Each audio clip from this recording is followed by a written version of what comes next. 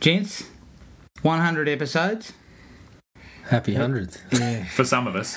I mean, we're Unhappy hardly blowing out the candles and getting all excited, because I'm sure people are probably sitting there thinking, Jesus Christ, 100 episodes. I've sat through 100 episodes with these guys. But I'm sure no one has. But yeah. I think it's a 25 to 30 mark, usually. it's just a tolerance level. It is our 100th episode, and we're going to break it into 3 different parts. So it's going to be 3 different films covered over a week. We're going to cover the slasher remakes. Nightmare on Elm Street, Friday the 13th, and Halloween. We're going to kick it off with Nightmare on Elm Street from 2010. But before we get started, let's have a quick whip round to see what everyone's been watching. We haven't done this for a few weeks, so might have a few up the sleeve. But Gibbo, what have you got, mate? Not a great deal, which is probably good for this. I've been kicking into Better Call Saul again. Still good. It's a very slow burn, though. Like, unless you actually really like it, I don't see it dragging people in. But if you like that world, it's pretty good. I watched Sing with the kids. Kids' movies are just really good now. Yeah, I like that. Everything's just tolerable. It's not. You're not like having to sit through it and be like, oh Jesus Christ! Like adults can sit there and be engaged and be like, yeah, this is worthwhile. I was just happy to have. Certainly not often when you go, this is shit. Like, yeah, when you go to see a kid. I was just happy to have McConaughey's voice in an animated movie. Yeah, that was great, and he's a good character in that too. Yeah, I watched that. I watched Finding Dory. So very similar sort of thing. Yeah, not much to say about it. I'm sure you guys know what they are, especially poor old Coxie over here with 2 small children. Oh, I've seen all of them, mate. Love them all. Revisited Rambo. The 4th one? Like the most recent one. No, I enjoyed that shit. It gets a lot of bad raps. I loved it. I don't know why everyone hates it so much. And I'll tell you what, mate, Stallone can shoot an action scene with the best of them. There's a couple of real gems in it. And some of just like he's had in his in the Rocky Balboa and in Rambo, he has these just sort of not really iconic, but just really like true to the character speeches. Yeah. And in that one where he does the, when push comes to shove, where he says, killing's as easy as breathing. Yeah. That's just like Rambo in a nutshell. Yeah. What I don't like is a stringy mullet. Don't bring that shit back. It's flowing. At least he has the headband to tie on. He's got a tight, like, thonged hair. It is tied on. Yeah, it's a strange. There's a bit of boot polish in there too. With a Carl Boozer in there. I watched that just for no reason. I was just bored one day. And then I started watching The Gambler. I haven't actually finished it yet. The Mark Wahlberg one. Mm. It's sort of a weird movie. It's just not really about anything. It's like this guy's just got a gambling problem. But I'm only probably like 3/4 of the way through it. And it's just... I could not recommend. No. Could not recommend. But that's pretty much it for me. Nothing else interesting. All right, Jared? Right. I went to see Power Rangers. Actually pretty good. I really liked it. It's funny because they, Power Rangers has got a history of being a little bit tone deaf with the diversity and the sensitivity. Like, the original one, the Black Ranger was black and the Yellow Ranger was Asian, and I believe initially the Red Ranger was going to be American Indian. Right. Okay. Nobody picked up on this. So they've made a real effort in this one to go against that and sort of joke about it a little bit. And then one of the Power Rangers is actually autistic too, which was kind of it was a little bit forced at times, but I felt, hey, at least they're trying. It was very interesting, but yeah, it was actually kind of cool. For a sort of kids action kind of movie. It was a little bit darker, but it had a bit of comedy and retained a bit of that silliness about it. I thought it was good. Saw Lego Batman, which was again very enjoyable. Not as good as the Lego movie. I was probably a little bit let down because being a Batman fan, I was pretty keen for this one to be 10 out of 10, and it wasn't quite there, but definitely a recommend. I finished up Iron Fist. Did it get any better? No. There was a couple of interesting characters late, but again, there's sort of everyone's pulled in. Like Danny Rand's pulled in about 15 different directions. The bad guy or the big bad seems to change every episode. You think it's someone else, and that's not a good thing. Like the other thing too is, in the long run, I don't actually think the diversity thing was as bad as it was made out to be. I think they tried to stay pretty true to the character and tried to add a little bit in there. Like obviously Colleen Wing is Asian. They had one of his the blokes that comes through with Danny Rand is like kind of looks Middle Eastern or something. Like there's two of the other villains are Asian, and again, like I don't know what Bakudo was, but he was kind of He looks sort of Mediterranean. Yeah, Mediterranean as well. So I actually didn't think that was as big of an issue. I think it was the ingrained sort of stuff that's with the character, that it came out of a time when a lot of that was pretty insensitive. And I thought they just stuck with that and did their best with it. But Danny Rand is he's just a pain in the ass to watch for 13 episodes. It's really Is this a write-off? Like, you know, if you put him in the Defenders and maybe that's where he stays? World. That's what I mean. They've sort of already, like... They're already in the same boat with all their other main characters. Yeah, no, but I guess what I mean is this season has kind of proved maybe the Defenders is where he should be and stay. Yeah, maybe look, you know what? I think my previous experience with him has been mostly with team stuff, but Danny Rand is kind of amusing. And they team him up with Luke Cage, like Power Man and Iron Fist are like a team. There's actually comics that are just those two and that sort of thing, but... I can't see that here because Danny Rand is a fucking humorless prick. He's just... he's got no charisma whatsoever. He's an absolute chore to watch. And the character is just so... I heard it described as he's got no... You don't know what he wants. And it's so true. You're watching from episode to episode and I've got no idea what he's actually doing. So, yeah, I think there is still good things. I'd be happy to see a lot more Colleen Wing in Defenders and shows like that, but... Yeah, not sure how. At least she's believable in the fight choreography and stuff. Yeah, she was quite good. They have to do so much just trickery with the cuts and stuff to try and make him a martial artist. Well, didn't they have? Clearly not. Didn't they have like they dissected a fight scene on a website somewhere, and it was like a 20-second fight scene, and there was like 50 cuts or something. Yeah. That's the fight scene he's in like a records room with the stacking shelves and stuff. I think so. And I went back and watched that scene, and it's amazing how much cuts there. Like, as soon as he starts to throw a punch, it cuts away, and then as soon as he you can't do fight scenes like that. You can't hide that. Like, people know too much about how they should be done now. Yeah. So again, even on telly, we say that movies are a bigger budget, but things like Daredevil were good. I think Luke Cage and Jessica Jones had a couple of fights that were at least decent, impressive. But like that Daredevil, they had that big like single shot one they did in that hallway, similar to what they did in the Raid. Yeah. If Marvel's doing that and then they go into this and having to maybe they just casted him wrong. Like if the guy can't do it, or if they're not giving him the time to learn the choreography or do it properly, you made a mistake. Yeah. Yeah, you can't imagine him... He's supposed to be a martial artist. You can't imagine him doing that 2 minutes without a cut. No. It's just way. terrible. I guess the thing you say he was learning choreography like the day before or something like that? 15 minutes. 15 minutes before shooting. To me, that's Marvel's fault. That's production, yeah. Like, you can't expect someone to do that 15 minutes before they're about to shoot the scene. And I think, I gave him a pass for that because, as you said, that sounds totally like Marvel's fault. You should have put him in a friggin' training camp for 2 months 4 or 5 weeks or a few months. But his acting is just... he's definitely miscast. That's the way he's written too, because he doesn't say anything of import either. It's kind of a bit of both, I think. I got a couple of kids ones under the belt. Real Ghostbusters showed up on Netflix, so I started reliving my youth a little bit, and my son absolutely loves it. He will not stop watching it.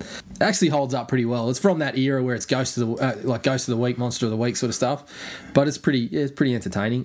The other one I got to was the latest season of Ninja Turtles.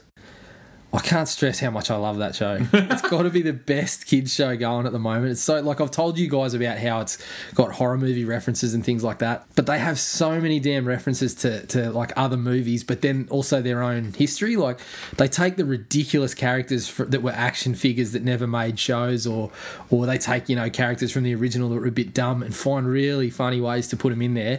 But they even take the piss out of themselves. Like, this season they had Super Shredder. Like, they took Super Shredder from Ninja Turtles 2 and referenced all that, used the garbage truck and everything. An episode that I watched today with my son.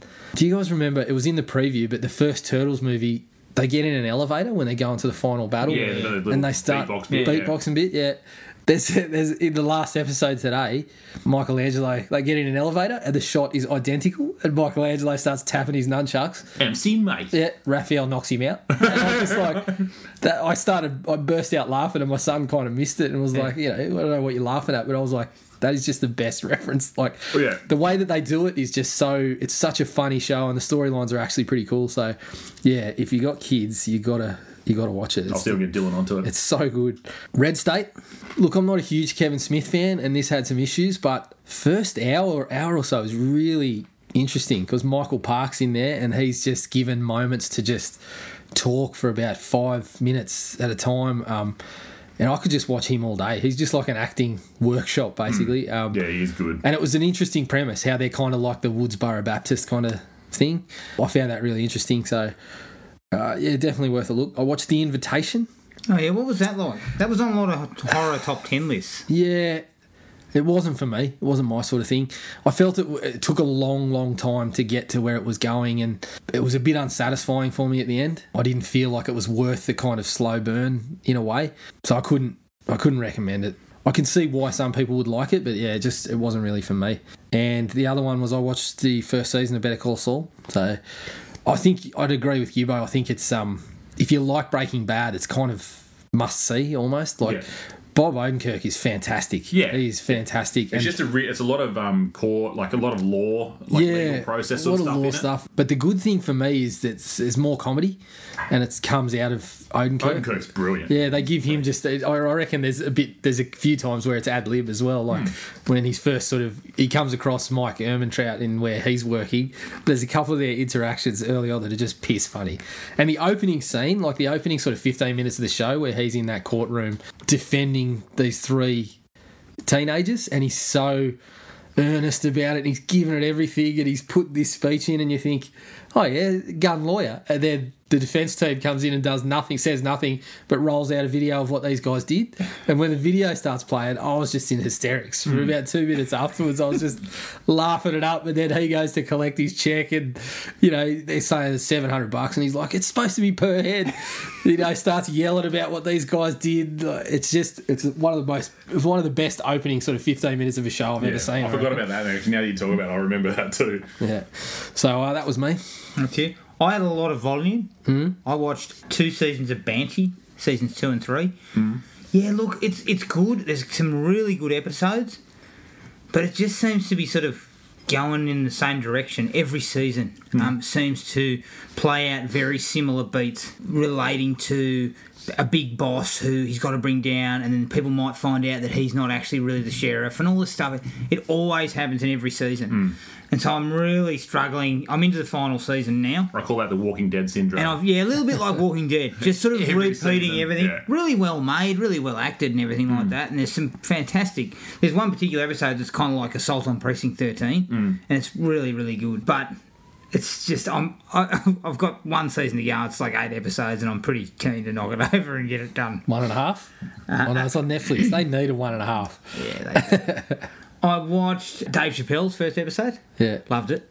Yeah, I watched both of those. They're so good. I watched it was one from Platinum Dunes. It was called Project Almanac.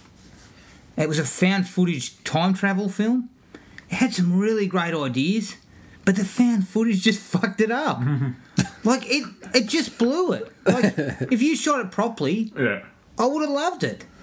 But the found footage stuff was just it just gets in the way. Because, you keep saying to yourself, now, why have they got the camera on again? Yeah. I read a couple of books, just slightly off the topic. You would know The Slash of the Titans. Yes. Which is all about the making of Freddy versus Jason and the number of scripts and everything that were in it that took to go through. Classic film. It's really, really interesting. I find that some of the interviews tread the same ground that was in there earlier on, but it's quite well done. Yeah, I think the way that he structured it, because I read the same thing. And he's kind of trying to get into everybody who had anything to do with Freddy Jason. So there's comic books. And I like the way he laid it out, because, I mean, it's 10 chapters of drafts that we never heard of. And, well, we did hear of, but drafts that weren't used. So you're essentially getting a picture of 10 different Freddy vs. Jason movies, which is really interesting to read about. Oh, there was some real shit in some of them. There was some real shit. But, I mean, there was stuff that I'd never heard of in there, like the one with the... tying Freddy to the Aboriginal Australian guy, and I kind of sat there. And I read it and I thought it's quite interesting, and it's sort of a natural fit. But yeah, I love the way that he does the chapter on the script and what was in it, and then does the interviews and sort of asks everyone the same question. Like, he asks a few different questions, but then he asks everyone, "What did you think of the final product?" And some of them are diplomatic. Other people say hated it. Like, I personally believe that the period that was actually the worst was the Rob Bottin. Yeah, definitely. Where they had 3 different scripts. Yeah. Which were the same script. And they were all the same, and they were all pretty bad. Yeah. One of them was for David Goyer too, which I would have expected a bit more. Some really good writers, Ronald D. Moore and those sort of guys. That was a good one. I actually read one. This is a non-movie book, but it was fantastic. It was called The Sting, and it's about how the cops got the bloke who killed Daniel Morecambe in an undercover operation, and they go through how they actually did it. Just incredible, mate. Just the effort, the work. It went for months and months and months, and they basically slowly reeled him in and got him to do what they needed. Yeah. It was just an incredible piece of work, and it's a great read. The other big one for me... I watched a couple of episodes of Black Mirror. Weird. Weird stuff. Good start. But a couple of really interesting ideas. Very sci-fi type of ideas. But the last thing I watched was 13 Reasons Why, the Netflix series. Really, really good. It keeps popping up on my thing, and I just haven't looked at it yet. And it's one of those ones, yeah. It's because it's theirs. It pops up everywhere, like ads. And... They do a really great job. It's quite hard to watch near the end. There's a couple of really, really difficult sequences in the last couple of episodes that are difficult to watch. Look, some people are up in arms about it, saying it's making out like suicide's a revenge thing and all this sort of stuff. I don't agree with that, but there's a conversation to be had, I guess. Yeah. It's a difficult topic that maybe this can get some people talking. I don't know, but I really enjoyed it, and we ended up watching it with Caitlin, and she enjoyed it as well. So it's definitely worth looking at. Yep. I thought you were going to watch Sandy Wexler as soon as it dropped. No, I'm still clear of that. You know what? That's got 40% though on Rotten Tomatoes, hasn't it? Get off. As soon as I saw the preview, Netflix, I'm like, no way. As soon as he opened his mouth in that preview, I just went, no chance. Yeah, same. I watched the preview and I said, this is supposed to highlight some of the good bits. I didn't even smile. I did not smile. That sequence where he leans against the light switch and turns the light off at the end. Yeah. And they're like, he leaned on the switch. And I remember thinking, is that meant to be funny? Or yeah, that's what I was thinking. No chance in hell. I don't get not on your life will I be watching that. And I've watched some shit, but no way. Look, there'll be a night when there's nothing else on. There'll be a night in my life when I'm bored and it'll pop up and I'll just go, yeah. But the thing is, You're already intrigued. 40%? Shit. What's different about this one? Ridiculous 6 and Do-Over didn't get me. So surely Wexler's not going to get me. The Do-Over's bad, but Ridiculous 6 is abhorrent. Horrendous. It is one of the worst experiences of my life. Yep. The Do-Over is just dumb, doesn't make any sense, but it's not painful. The Ridiculous 6 is really not. It should never have been shown to humans. It's fucked. All right, that's it for me. So let's take a break. Episode 100, Part 1, A Nightmare on Elm Street. Here's the trailer. I'm having these dreams, and I'm scared. A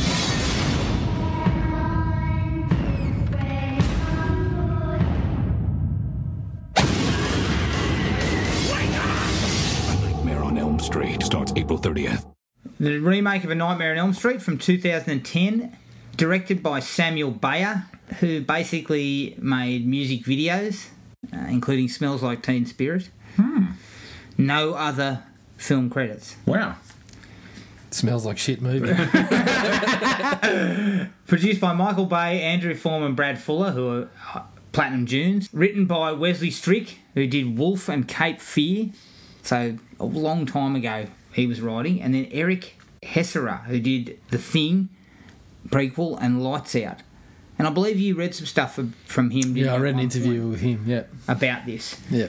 It stars Rooney Mara as Nancy, Kyle Gallner as Quentin, Kate Cassidy as Chris, Clancy Brown as Alan, and Jackie Earle Haley as Freddy Krueger. The budget is $35 million, and the box office was $115 worldwide. Made money. Made plenty. Made plenty of money, and cost... It had a reasonable budget, though, if you're looking at it, in comparison to the others, I believe. I thought you were going to say cost some careers. Didn't cost any careers. All right. Gibbo, just your thoughts, mate. No scores just yet, just your thoughts. I wasn't a big fan. I like some of the actors. I'm a big Rooney Mara fan. I'm usually a really big Jackie Earle Haley fan. I think they basically raped his career with this one a little bit. They don't do him any favours. I think this is not my least favourite Freddy. That'd be too harsh, but it's just not the You right... have seen Freddy's. Yeah, I have. It's just, it doesn't feel right. It doesn't feel like the right one. Yeah. It's missing the Robert Englund part, and Yeah, I didn't like. No, there's not one part of the movie where I thought, Jesus, I'm having a good time. There's not really a great deal more to say about it. I think the makeup effects for Freddy were poor. I like the backstory part, like how they tried to explain what actually happened, because that was. They sort of touched on it a bunch of times in different movies, but it was still a lot of ambiguity there, and that part could have worked. It's just the whole movie. I was just cold, really. Didn't get anything out of it. Jared? Yeah, I pretty much agree. Aside for a couple of things, yeah. If not for our mate Freddy's Dead, this would be the worst one in the series. Gibbo was spot on. It just left me numb watching it. There was no emotional connection. There was no scares. I'm the same with Jackie Earle Haley. I feel like he was a good choice, but he was just left with nothing in regards to the writing, but also the special effects seemed to restrict what he could actually say, the way he could deliver lines. The one thing I disagree with is the ambiguity. I think after they explained it in this one, they made some real missteps with the backstory that hamstrung the whole thing. So, yeah, fair to say I was not hugely excited by this one. I think if I had to sum this up in one word, it would be lazy. I remember watching this in the cinema and thinking, yeah, look, it wasn't great, but it was all right. I was actually kind of angry watching it this time around because my problem with this is Freddy Krueger is the best villain. Of all of these sorts of films, you have so much to play with. There's an infinite world to play in. Well, he's the different one. Yeah, he's got so much working for him. He can talk. He's got the dream world where anything can happen. And this is what they deliver. Yeah, this bog standard stuff that we've seen 1,000 times, and they did it. I know why they did it. They did it because this is easy money. We know we're going to get people through the door. The fans will turn up, whether they like it or not. We'll give them what we think they want. Mm-hmm. And that's basically what they gave us, the beats that we expected from it. But they botched it badly, as far as I'm concerned. Yeah. And I agree with both of you in the Jackie Earle Haley front. He is a great choice, but they just gave him no room to operate. And you've got an Oscar-nominated actor that you could have given something to do, and you just leave him covered in this stuff that basically looked like he was... His face was melting so far that his mouth was all trapped up. Yeah. Just really, really poor. Can I just say, just to highlight one of the issues of being a passionate horror fan, is I really hated a lot of what they did, but I still own a Jackie Earle Haley Freddy action figure, of course. You're shocking no one with it. Yeah. Nobody's surprised, mate. Yeah. All right, let's get into the likes and what we felt worked in this one.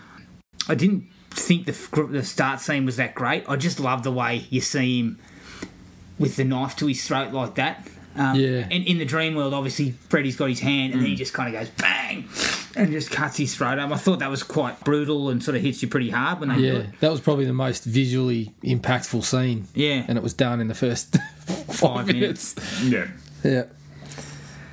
As I said before, I think Jackie, I'm gonna kind of cut him a bit of slack a little bit. I thought his performance at times was okay.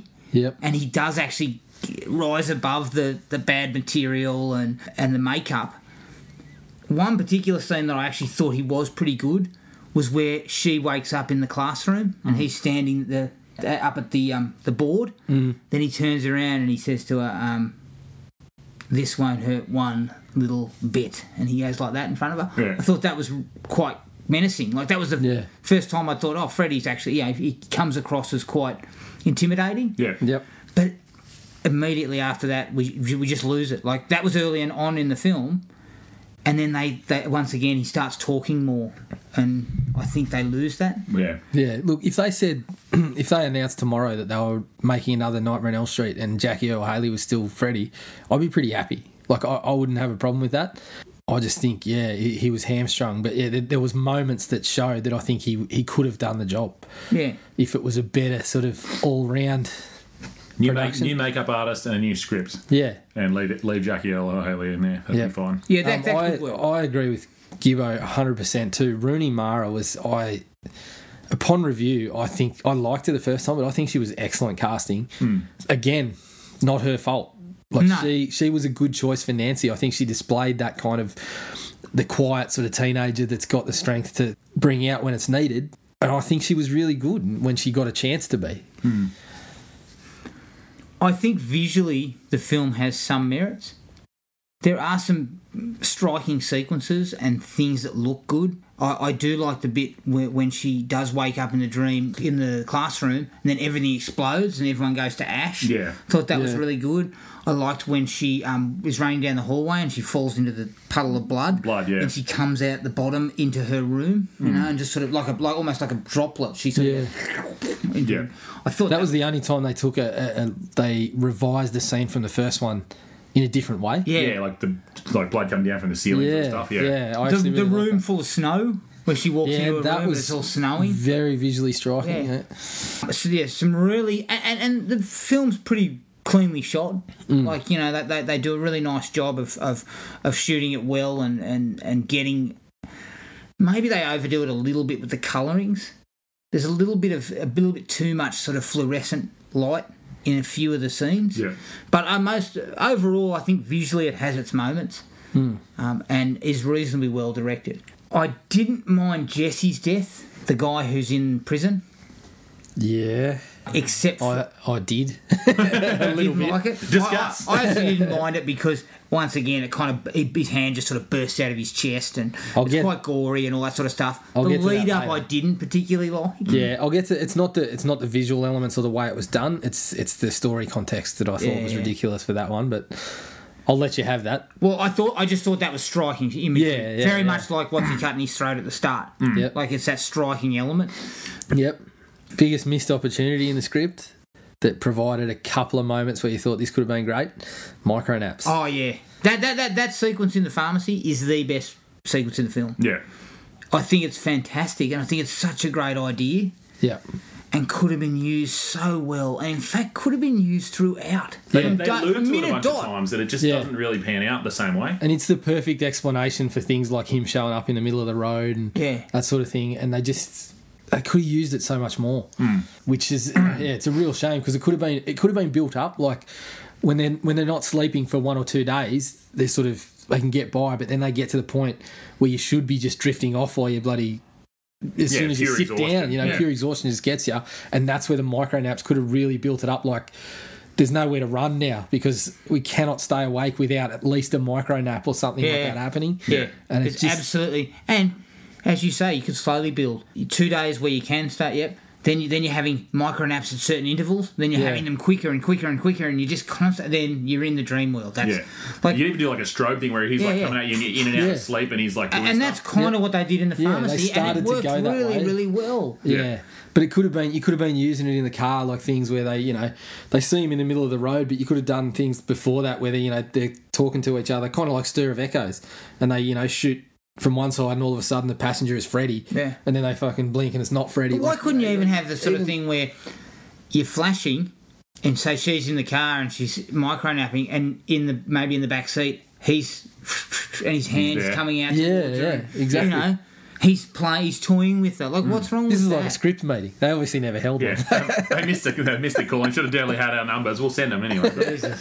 Could you imagine what we would have put together? But seriously, all that micro-nap stuff, like that is the big missed opportunity for me, and I thought that exact same thing. So, because that scene is legitimately tense. Yeah. Because, but it's too far into the film.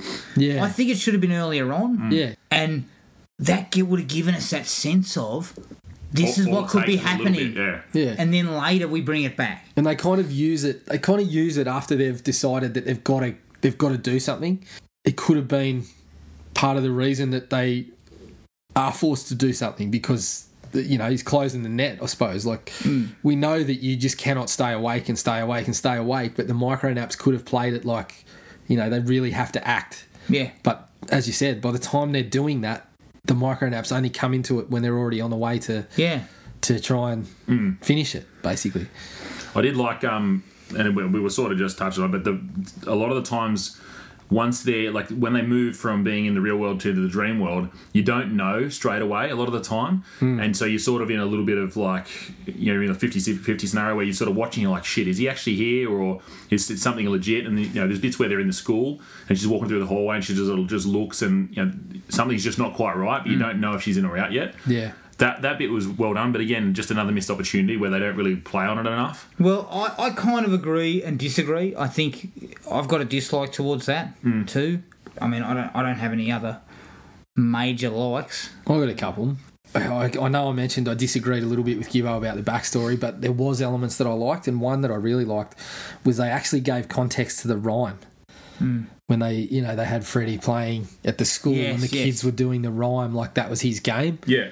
And that was the first time it was sort of made, well, first I can remember that it was made really explicit like that. And I really liked that. I thought it was cool. It's not, you know, that had been, for so long, that's one of the things that, you know, is tied to Freddie. You're going to hear it. It had always been there. There'd been no explanation for it. Yeah, ever. and you kind of you could fill in the dots yourself, but that was one part I didn't mind being filled in for us. It kind of was. It was sort of creepy the way that they showed it at the start, knowing what we know, but then going back and showing him playing this kind of innocent-looking game with the kids. It was kind of creepy a little bit. I only had one other one, and it was kind of like there's like a misdirection kind of where the Katie Cassidy character, I can't remember what her name was. I mean, if you know Nightmare on Elm Street, you know Nancy is the main protagonist. But if you're coming to this movie cold, you'd think for most of the first part of the movie that Katie Cassidy's character was it Chris? Chris. Yeah. So when she's just fucking killed, it was like, unless, like I said, as a standalone movie, I think that was a really cool way to do that. And one of the other movies had the same sort of thing too, where they had that sort of false opening with. Yeah, like, I think the original did very similar. Yeah, the original it started with Tina, and then it's just an effective way to go, because you see like this young, fairly, it's like she's not, you know, because in horror movies, if you're the chick that sleeps around, if you're an asshole, that sort of stuff, you're going to get fucked over. She was a lovely girl, she was innocent, that sort of stuff, she was pretty, and she just gets fucking nailed. Yeah, that was actually, it was intentional, because they said that it was trying to emulate what they did with Tina in the first one, and I did like that to an extent, but there's one little thing about it that bothered me. But yeah, it is effective. Like when you, as you said, with you coming in cold without the knowledge, it can be quite a shake-up. You're like, oh shit, it's the Game of Thrones effect where it's like, they won't kill me. Oh shit. Yeah.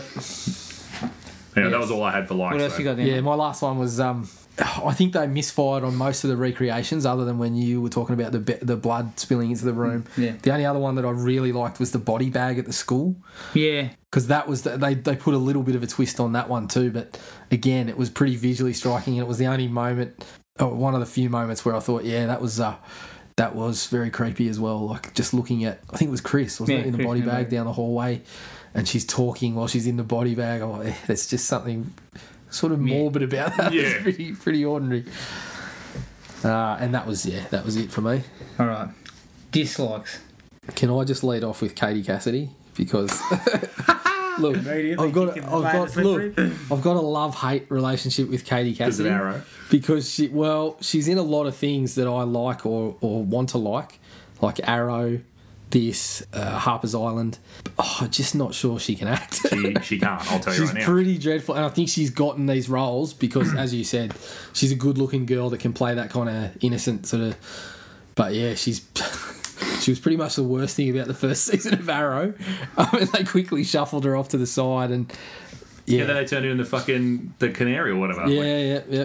Love-hate relationship. Well, just to probably go a little further into that, I think for all the visually striking elements, the acting is pretty subpar across the board. When you're going to leave people like really good, solid adult actors like Clancy Brown and Connie Britton and people like that who can give you something if you give them a little bit to work with, but they're just in the background doing nothing. Like Clancy Brown is just given nothing to do except be an absolute prick in that one scene. He was perfect for that guy, leading the charge against... Exactly. Like when he's yelling out Kruger and all this, you're like, that is perfect. But as I said, I expected that. It was. It's just his head. You can't not see the corker. Like it was. Yeah, I think he was good, but like you said, hamstrung, like everyone was. Yeah, very little to do. Basically, Rooney Mara Kyle Gallner. I like both of those guys. Hamstrung. But they're basically just left to Jackie Earl Haley, face strung. He couldn't speak. He's heavily face strung in Just me. He was speaking through half a mouth the whole movie. The opening dream sequence, so this is my negative towards the dream stuff. Mm-hmm. In the original, there were sequences where you did not know at all that they had changed. Yeah. One in particular that I remember so well, it's one of the best jump scares in the whole movie. She goes into the dream, sees Rod die, wakes up, and she runs to her mirror and starts going, it's just a dream, and he goes, and comes through the mirror. Mm.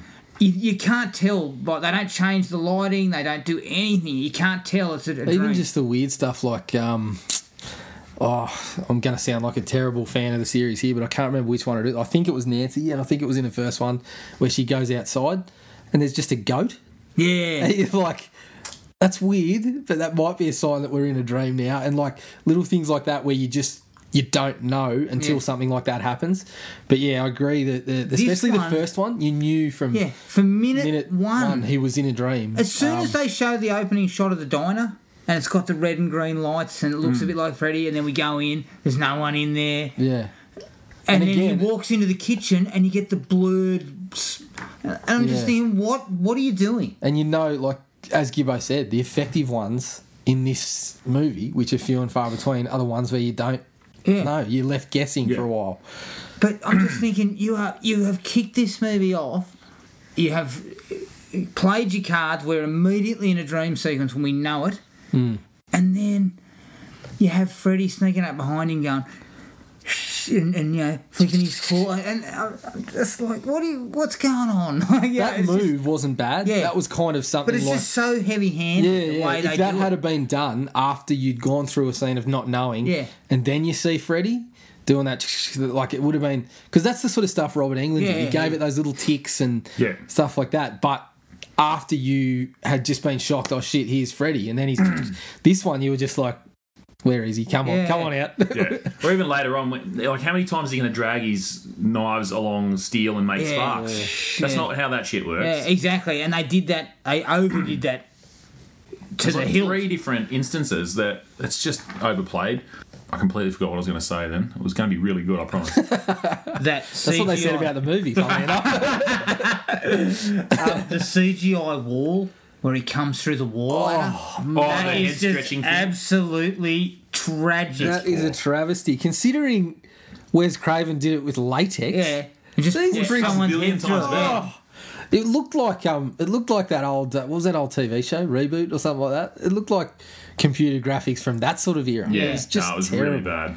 Like, I'm not sure why they even put that in there. If I'd looked at that after I'd shot the film, I would have just gone, we're cutting that out. Yeah, leave it out, guys. It was deplorable. And it was shoehorned. Yeah, because it's not even part of the scene. Like, it's not threatening. It's just like, oh, they did this in one of the movies. Let's do this. It was kind of creepy. Well, that's and that was kind of the hallmark of the whole. They actually they shoehorned in 90% of those shots. They did from the original. The hand in the bathtub, Freddy coming through the wall. Yeah. There was a couple of others that they pop up with, skipping kids, all that stuff. It's just crammed in there because the pitch meeting would have gone, well, we need all this in there. Yeah. But you don't need all that. No. You don't. And it's the effective ones were where they put their own twist on it. Yeah. I'm coming back to Katie Cassidy again, just before she got killed off. Look, I know what it's like when you get tired. Gibbo can attest to finding me asleep on a dishwasher one day at work. I have been tired in my life before. One place I would never fall asleep is at a funeral. No. Especially when I'm sitting at the front. I'm doing things like stamping on my own foot or something to make sure I'm not the person in the front row. Yeah, I'm sitting on one of my balls. I'm not going to be that guy. As I'm about to fall asleep.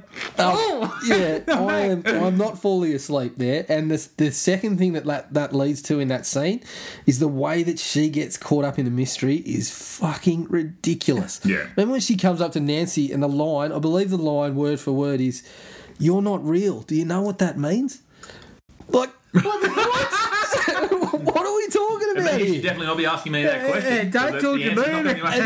And then she comes out with, she's talking about the big fella that cuts his own throat, and she goes, "It's like somebody made him do it. but there was nobody there. And it's supposed to be like this real, gut punch moment, and you're just looking at it going, who wrote this? I specifically remember that scene and going, this is cringy. But also, we'd see that there was someone there. It wasn't a surprise to the audience. No, exactly. So why are you putting that in there? Yeah, it's sort of like really Mario's character, and Nancy needed to know. Oh my God. No, it's dumb. And again, they did some of this in the original, but it was just handled so much better. Like, none of these lines like that were coming out. They were, I actually think the worst part of this entire film is that you never really get the sense that these people are friends. Like, at no point do we have any sequences where they're hanging out, chatting. People would argue you don't need it, but the original does it really well. They're already they've had some nightmares, but everything's fine. Yeah. And then they're acting like normal people. Suddenly Tina's killed. Yeah. And everyone realises something's wrong. Yeah. But this one, minute one, after old mate's cut his throat, we're at a funeral, see a little kid. Freddy slashes across their shirts and stuff, and I'm like, hang on a second. And then immediately we've got Katie Cassidy going, crapping on with that stuff. Yeah, it was just awful writing. When she was saying lines like that, I'm like, they're going to put you in an institution. You cannot. There's, at least in the first one, there was some, they sort of hint at there's some doubt and other people are having it. But this one, it's just so ham-fisted because they do that and have lines like that, but then all of a sudden someone's like, oh, he's got razors for fingers, and everyone's like, oh, we're having the same dream. It's really, I don't know how you get a script like this through and not have somebody in a meeting go, can we just talk about this scene for a second? Because that doesn't work. Because to me, once again, I come back to the fact that this is lazily and haphazardly put together. Because all we need was we just need a product. We've got the Nightmare on Elm Street name. Yep. Yeah. It's a product that will guarantee us decent business, and it did. It did well, but it's near enough to triple its budget. So. And this is how badly the movie is viewed upon, is that it made money and nobody wants to touch it. Yeah, nobody wants to go back there. There's no talk of a sequel. There's nothing. Like normally, bad movies will get forgiven if they make cash, and this one made plenty. But nobody wants a bar of it. I mean, shit, Xander Cage came back. And nobody wanted that. Freddy's still just lingering, mate. I know. I actually think there's probably too many dream sequences. In the first 20 minutes, there's 5 dream sequences in the first 20 minutes. It's saturated with dream sequences. And you come out of one, and you're like, oh, sweet, we're going to go actually deal with the real world. No, back in again. And I think that's the reason why we've got these ridiculous sequences of dialogue is because we want to get to the dream sequences. We're not interested in setting up the Freddy Krueger mythology well enough. We just want to dive into dream sequences because Samuel Bayer's a visual guy. Let's not worry about anything else. Let's get to the visuals. Sam, here's the script. Don't need it. Have you got the camera here? That looks super cool. Give me some cool lighting. I'm done. Can we get someone twerking in the background? I reckon it's I would have seen a day on the set like Austin Powers doing photography. Yeah. Work it. Doing all that sort of stuff. Then just, I'm spent. We've talked about it a little bit, but Freddy's look... Like, I remember watching this initially and I was like, yeah, I'm okay with it. They try to make it look more realistic and whatnot. But again, going back and reviewing it, it's terrible because, like, it doesn't look all that scary. The thing about Robert Englund is... He's a little bit creepy looking without the makeup for starters, but he's got this kind of look where it's kind of like a evil elf kind of fairy tale sort of thing where he's got this kind of hooked nose and the big grin and everything, and it really works. So to go for the realistic looking burnt face just did away with all that, and it also meant Jackie Haley couldn't give a performance. Like we sort of mentioned, he couldn't talk. Like his lines, all the lines were just mumbled. He couldn't do anything but mumble anything. He couldn't... Like, there was a couple of moments where he got a bit louder and sort of... But it was just all hampered. Yeah. And the whole thing just... And look, don't get me wrong. Yeah, there was a lot of backlash about recasting Freddy. And I'm like, you had to. You had to go somewhere. You go to an Oscar-nominated actor. It sounded like a home run. Yeah. But then you take this approach where... you want to go for a realistic look, which is not required in a movie that's as supernatural as this one. Yeah. Why are you trying to bury it in reality? He should have been stylised. I don't know what you're trying to do there. And even England, who had built up this massive reputation as Freddy, you put him in that makeup, you've got the same problem. Yeah. He still can't talk. I can't remember exact instances, but I'm pretty sure I read interviews where he was supportive and said, Jackie Earle Haley's a great actor and I'm 60. Yeah. We've got to move on at some point. Exactly. And so I had no problem with the casting, and I think he did his absolute best with what he could do. But as the script goes along, he gets more verbose, and he becomes more and more a pain. Yeah. Every time he spoke, I just kept thinking, I can't feel my face. What about in The Watchmen, though? Because it's a similar issue in The Watchmen. Well, not a similar issue, but he's got a similar scenario in The Watchmen where his whole face is covered. Yeah. But you don't notice that. No. It was mainly... It was the half a mouth thing for me. Because it was all sort of pulled down like that. They did the burn on one side and it clearly covered his mouth. And so he was kind of... That's why he was talking through half a mouth. I think they kind of did a similar thing with that superhero flick, Jonah Hex. Oh, he had the same He had a split kind of... Yeah, Josh Brolin was in that. Sylvester Stallone's done fine with it his whole career, so... Maybe he should be Freddy. Like Schwarzenegger, he speaks in short sentences. They'll put the makeup on the wrong side. He'll just be completely fucking mute. He wouldn't be able to do anything. I'd like to hear him delivering some of those lines. Yeah. You know what I mean? God, it's just me. That would be good. I'm not going to lie. I found this a real slog to get through. Yeah. Like, by about half an hour in, I was looking at my phone and looking around and not focusing like I should have been on the film. Yeah. But it didn't hold me. It just didn't hold my attention in any way. And because that split protagonist stuff wasn't handled all that well, it was like 40 minutes before we got to Nancy, wasn't it, or something like that? Pretty close. That's probably the problem with this in comparison to the original, is that Tina's side of the things in the original probably only lasts about 20 minutes, and she actually shares the screen with Nancy and all them quite substantially in that 20 minutes. Yeah. She has to sleep over with them and all that. Really, you could still see Nancy as the heroine. My problem with it was in the original, it was quicker that we found out that these kids found out something was off, and it wasn't necessarily that they were sharing the dream. It was when Tina gets killed, they see her on the roof and they know that Rod couldn't fucking levitate somebody. Yeah. So there's doubt. This one, we get Chris and we get the guy that gets done for it. Yeah. He gets done in the prison cell with somebody completely disconnected. Yeah. You know, so that Rod angle is just botched because it's him and Chris in the house by themselves. Nancy and Johnny Depp are there. Yeah. And so it takes ages for this to be planted. Yeah. And it's planted like it's so ridiculous. Like Chris says to... I'm really giving Katie Cassidy a kicking, but a lot of this isn't her fault. But she's pretty though, so good on her. She's... The bit where she's sitting on the bed with the bloke and they say, you know, the fingers. And she goes... We're having the same dream. He goes, it's not possible. She says, it is possible. I'm sitting there going, I need some convincing. Okay, we got a detail there, but how is it possible? Have you got some scientific Jared, I'm comfortable with it is possible. Okay, then. But then the problem is, she gets killed, he gets done for it. He goes to a prison cell with somebody we don't know and gets killed out of everyone's sight. So then everyone's just speculating. I did have to laugh in the prison cell. I believe he gets told to shut the fuck up. By his cellmate. That worked for me too. But yeah, it just...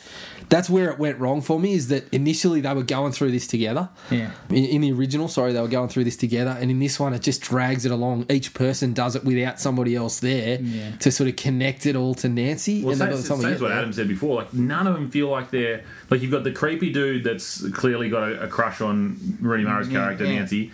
Rooney Mara feels like an outcast sort of character. She doesn't seem like she'd be any way... Like...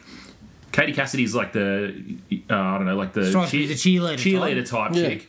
Lovely girl and everything, but not in the same... Like, Nancy's a little bit gothy, sort of just a little bit alternative. None of them are in the same circle. No. But they don't even operate in the same circle in the film. Like, if you watch No, the film, exactly. they're never connected to each other in any way. Yeah, because Kyle Gallner's They not, call he's each not other on the connected. phone, like, something happened. Yeah, he's not What the fuck connected you with- calling me for? yeah. I don't even know you, dude. Yeah, that's what it should have been. exactly. At least, like, in the Can you original- not call here again? In the original, there's the same sort of angle, like Yeah. Johnny Depp's hanging around, looking to kind of, working some angles here, but he's still just kind of a buddy, like the goofy buddy that's hanging around. Yeah. So and even Rod's a dick stick, but Tina and Nancy are friends, so Rod's in there, like it's How all. could you not be friends with Rod when it's up yours with a twirling lawnmower? What a way to bring in a character. I love it. That is classic. What a guy. This could have used some twirling lawnmowers. Going back to the shoehorning of the classic scenes, the hand in the bath. It's just again. for no reason. It had some purpose in the original, and that was no matter where you were, like you could fall asleep anywhere, Yeah. and then he could attack. Yeah. It just didn't. It didn't even have that. He didn't pull it down or anything No. like that. It was just what the. And the hand in the fuck bath is just one of those sort of perfect sort of little scenes. Again, they could have just taken that as an inspiration and used it somewhere else that fit. But again, it was just a couple of minutes. We take this couple of minutes off from the story just to pay homage, and it's inferior. So why are we spending so much time on it? Or even do a nod to it and then don't have the hand come out. Yeah, Like, just have or that something scene like so that. everyone's Exactly. thinking, Yeah, no, "Fuck, just the have hand's the coming." shot from there and then just. Yeah, that would have played it. But, you're exactly right. You could have done that. Everyone's waiting for that. Everyone that's seen it is waiting for that. Yeah. So you're sitting on the edge of your seat, and then it doesn't happen. So she gets out of the bath and goes to talk to her mum, and when she opens the door, Freddie's Freddie, there. Like, just that's just off the top of our head. It's kind of playing with the expectations. You still might get a scare out of the people that are coming in fresh, but the people that have seen this know what to expect, and all you're doing is giving us it's like Mr. Bean's attempt to recopy that painting in the movie. It's kind of like what the recreations are like, It's just a You're basically just getting a facsimile. Yeah. It's And you're not, like, oh, yeah, not I've as seen good. this before. This is not interesting. Yeah. I think the two biggest problems with this film, they needed to commit to him being innocent. Yeah. If you wanted to change it up, Yeah. right? That's You why he's couldn't fucking go mad. half in, half out, which cocked it up. Yeah. Yeah. I think it would have worked had Well, they I have do gone. too. He I like was that. innocent. Well, this was a big part of the interview that I read with the bloke that wrote it, and he said, because I was always this was one of my biggest issues with the movie as well, that the on again, off again, it shouldn't have been there unless he was innocent. His angle is, once you make it a revenge flick, it takes away a lot of what Freddy is. About how he keeps coming back and he's this sort of ultimate evil, like, and how can we be sort of scared? We start to root for Freddy if it's a revenge flick, which there's a point to, but my sort of I still like that though. well, my alternative to that is if he wasn't, it shouldn't have been there because it took up so much time. And in essence, what that guy said about it being a revenge flick and whatever is why we knew it was never really going to happen. Yeah, but yes, it sounds like a revenge flick, but the fact of the matter is he's taking revenge on the kids that Dobbed him in. Yeah. But the original, he was taking revenge on the children of the families that burned him to death. Yeah. So Yeah. what's the difference? Well, it to is me? different because in the first one he was guilty, so Yeah, he but was it- evil. But if I think he was either done, way- if that happened to him when he was innocent, all of a sudden we don't want Nancy and whatever to beat him. We want Freddy to get some of his revenge. So it's kind of it is problematic in But that either storytelling way, I angle. think you could have committed and taken a bit more time Well, to that's perhaps the work thing. out some of those issues. if you're brave enough to say this is a standalone piece. Yeah. And make it like that, well, perhaps we can make it work. Yeah. And that's the twist that you give us as the fresh take on the material. The fact that he's guilty then leads to the worst part of the movie, and it's that grubby The seediness. crap that they give us. That Freddy was never more than a child killer. Yeah. Well, this was Read the part- between the lines in the original. He was a pedophile. Yeah. But Yeah. you didn't get told specifically he was. It was never put in there, even in the subsequent movies. Yeah, he was where just a child murderer. He did seedy stuff, like, there's the one in, was it Freddy vs. Jason, where he's licking the Yeah, back licking of the the photos. newspaper things, but it's still child killer. Yeah. Okay, so you kind This of just... then takes it in the direction Yeah. of pedophile with nasty lair Yeah. and dirty photos, Which is really seedy. which was unnecessary. Yeah, that's what I thought too. Completely unnecessary. That's the only part when Gibbo said the backstory was there. I didn't mind a bit of the backstory, but this was the part of it that I hated. The ambiguity in that sense really always worked. once you went this extra mile, it took it to a place where it's...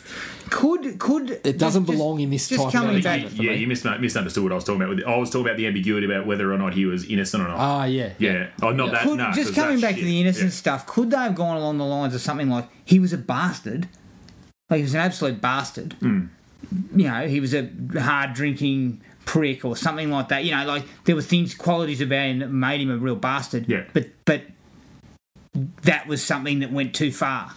But I mean, is this... Because he could still be a mongrel. Is child killer not bad enough for Freddy? I know. It's one of those things. Like, we know he's evil, guys. You don't have to keep telling us that he's evil. And it works... But making him the most evil thing you can find. It works even better because it's like, you killed my children. Eye for an eye. Yeah. I will now kill you. And now Freddy's seeking... Like, that works. Yeah. You don't need this... You know, all the rest of the stuff about the photos and that just took it to an angle where I didn't want... It sounds weird to say because we're talking about horror movies and things like that, but there's a difference between the popcorn entertainment and this sort of seedy shit. If you're addressing this in a movie, it's Spotlight, not Nightmare on Elm Street. That's right. You know, so that was... It's like what we talked about with action films having messages. Horror films should not... No, you're wrong. Stay in your lane. This sort of stuff. Yeah. To be honest. And, you know, like, that's kind of the end of my dislikes, but it's a major dislike, that. Yeah. Because that just turns him... I know they're trying to go with he's the ultimate evil, like this is the worst of the worst. Yep. But you just didn't need it. You did not need it. Yeah, it was. That was where Craven's genius was just highlighted again for me. Is that he knew a little bit of that goes a long way. It's kind of like an element of what the whole Blair Witch movie was. It's like what you don't see, you feel in your head, and that's your fear that's going to fill that in. Yeah. He left some parts of Freddy to the imagination, you know, and that was fine. Seriously though, who lives in the basement of a school and doesn't get sort of questions asked about what they're doing? Yeah, exactly. So it was really... I had... they were the two biggest problems, but I had another one that's nearly as big for me. Ooh. How does everyone forget? How did none of the kids know that they knew each other when they live in the same... Yeah, were they lobotomised? They live next... They live close enough to call them up, I'm there in a couple of minutes. Like, even if this happened and you got split up to different... we didn't want you to remember. So, you know, you got split up to different schools. But they were 5 or 6, though. They weren't, like, 2 years old. Yeah, exactly. Like, I don't remember a lot, but I have memories from when I was, like, 4 years old. Why couldn't we have brought in something like they brought in the sequels, like Hypnosil? Hypnosil, exactly. Like, they were all on Hypnosil. Exactly. And they'd all forgotten it. So this one... No. Let's not watch the old ones. Let's just cook up our own shit. But it becomes even... And just steal all the bits out. Yeah, it becomes even more problematic because there's a part where Freddy goes... he does his mumbling. He's like, your memories are what fuels me. And I was just like, no one remembers you. Yeah. None of these kids remember you. Yeah. They don't know. So what fuel are they giving you? Like, you're running on empty, mate. You're on the smell of an oily rag, my friend. Well, that was the thing, because I don't remember, like, I don't have the background knowledge with the series as well as you guys do, but I remember one bit where, like, the whole taking back the power by not being afraid of him and him losing... Yeah, that was the end of the first... How does he jump off in this one? The entire end of the first movie was, I'm not afraid of you. And she turns her back on him and he disappears. And that... You know, the next movies use that to various, extents. But, like, so in the start of this one, where's his power coming from to kill anybody? No one knows who he is or what he is. Clancy Brown? Clancy Brown. Just his face? I don't know. That guy's face is pretty creepy. Yeah, I don't know. Again, that's not explained because you just punched a massive hole in it. I didn't even think of, but you're correct. If nobody remembers it, then how is he... If a tree falls in the forest and no one here sees it, did it really fall? Yeah, that's right. Yeah, Freddy's sitting there in his dream going, oh, fuck, when's someone going to show up? This is shit. Better have a wank. You're spot on. Like, how is he even capable of getting that never even occurred to me. That's a really good point. It should have been, if it was the parents or something, it should have been something about, the parents remembered him. Like, I understand in the original that they don't really remember him either, but they don't kind of link it like this. They just sort of start having the dreams and the parents are like, oh shit, they do that here, but he explicitly states, you power me. No, we don't. Yeah. Somebody else did that. Not last time I wasn't me, mate. I didn't leave the light switch on. Sorry, it was Elm Street in the next town. I'll just fuck off. My bad. I'll see you in the sequel. Is there any other dislikes? No, that was it for me. No. That's it. All right, that's part 1 of our 100th episode in the can. If you want to get in touch with us, send us an email at thrillme@iinet.net.au. Like us on Facebook, Thrill Me Podcast Australia, or on Podomatic at thrillme.podomatic.com. Even we don't know our own email address. Well, no one's using it. Part 2. It's like Freddie. If people just don't know it's there. Even exist? Yeah. We're not being fueled. If it's not there, it doesn't exist. If no one knows it's there. Part 2 of our 100th episode will be the Friday the 13th remake. But until then, take it easy and we'll catch you later. Cheers. Find the podcast at Podomatic or on iTunes. Don't forget to rate and review. Like us on Facebook at Thrill Me Podcast Australia, or contact us at thrillme, all one word, all lowercase, at iinet.net.au.